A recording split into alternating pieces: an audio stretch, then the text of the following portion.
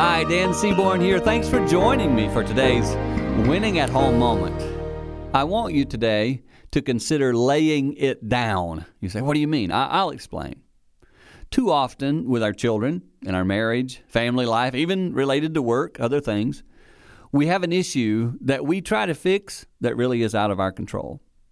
I have stuff with my children that I'd love to fix, but it's not mine to fix. I'm sure they would reciprocate that thought to me as well. Dad, there's some things in your life we'd like to fix, but they can't. Only I can deal with those things. And there are issues only they can deal with. Learn to discern what those things are. If not, you'll spin your wheels. You'll tire yourselves out. You'll burn out trying to fix something that's not yours.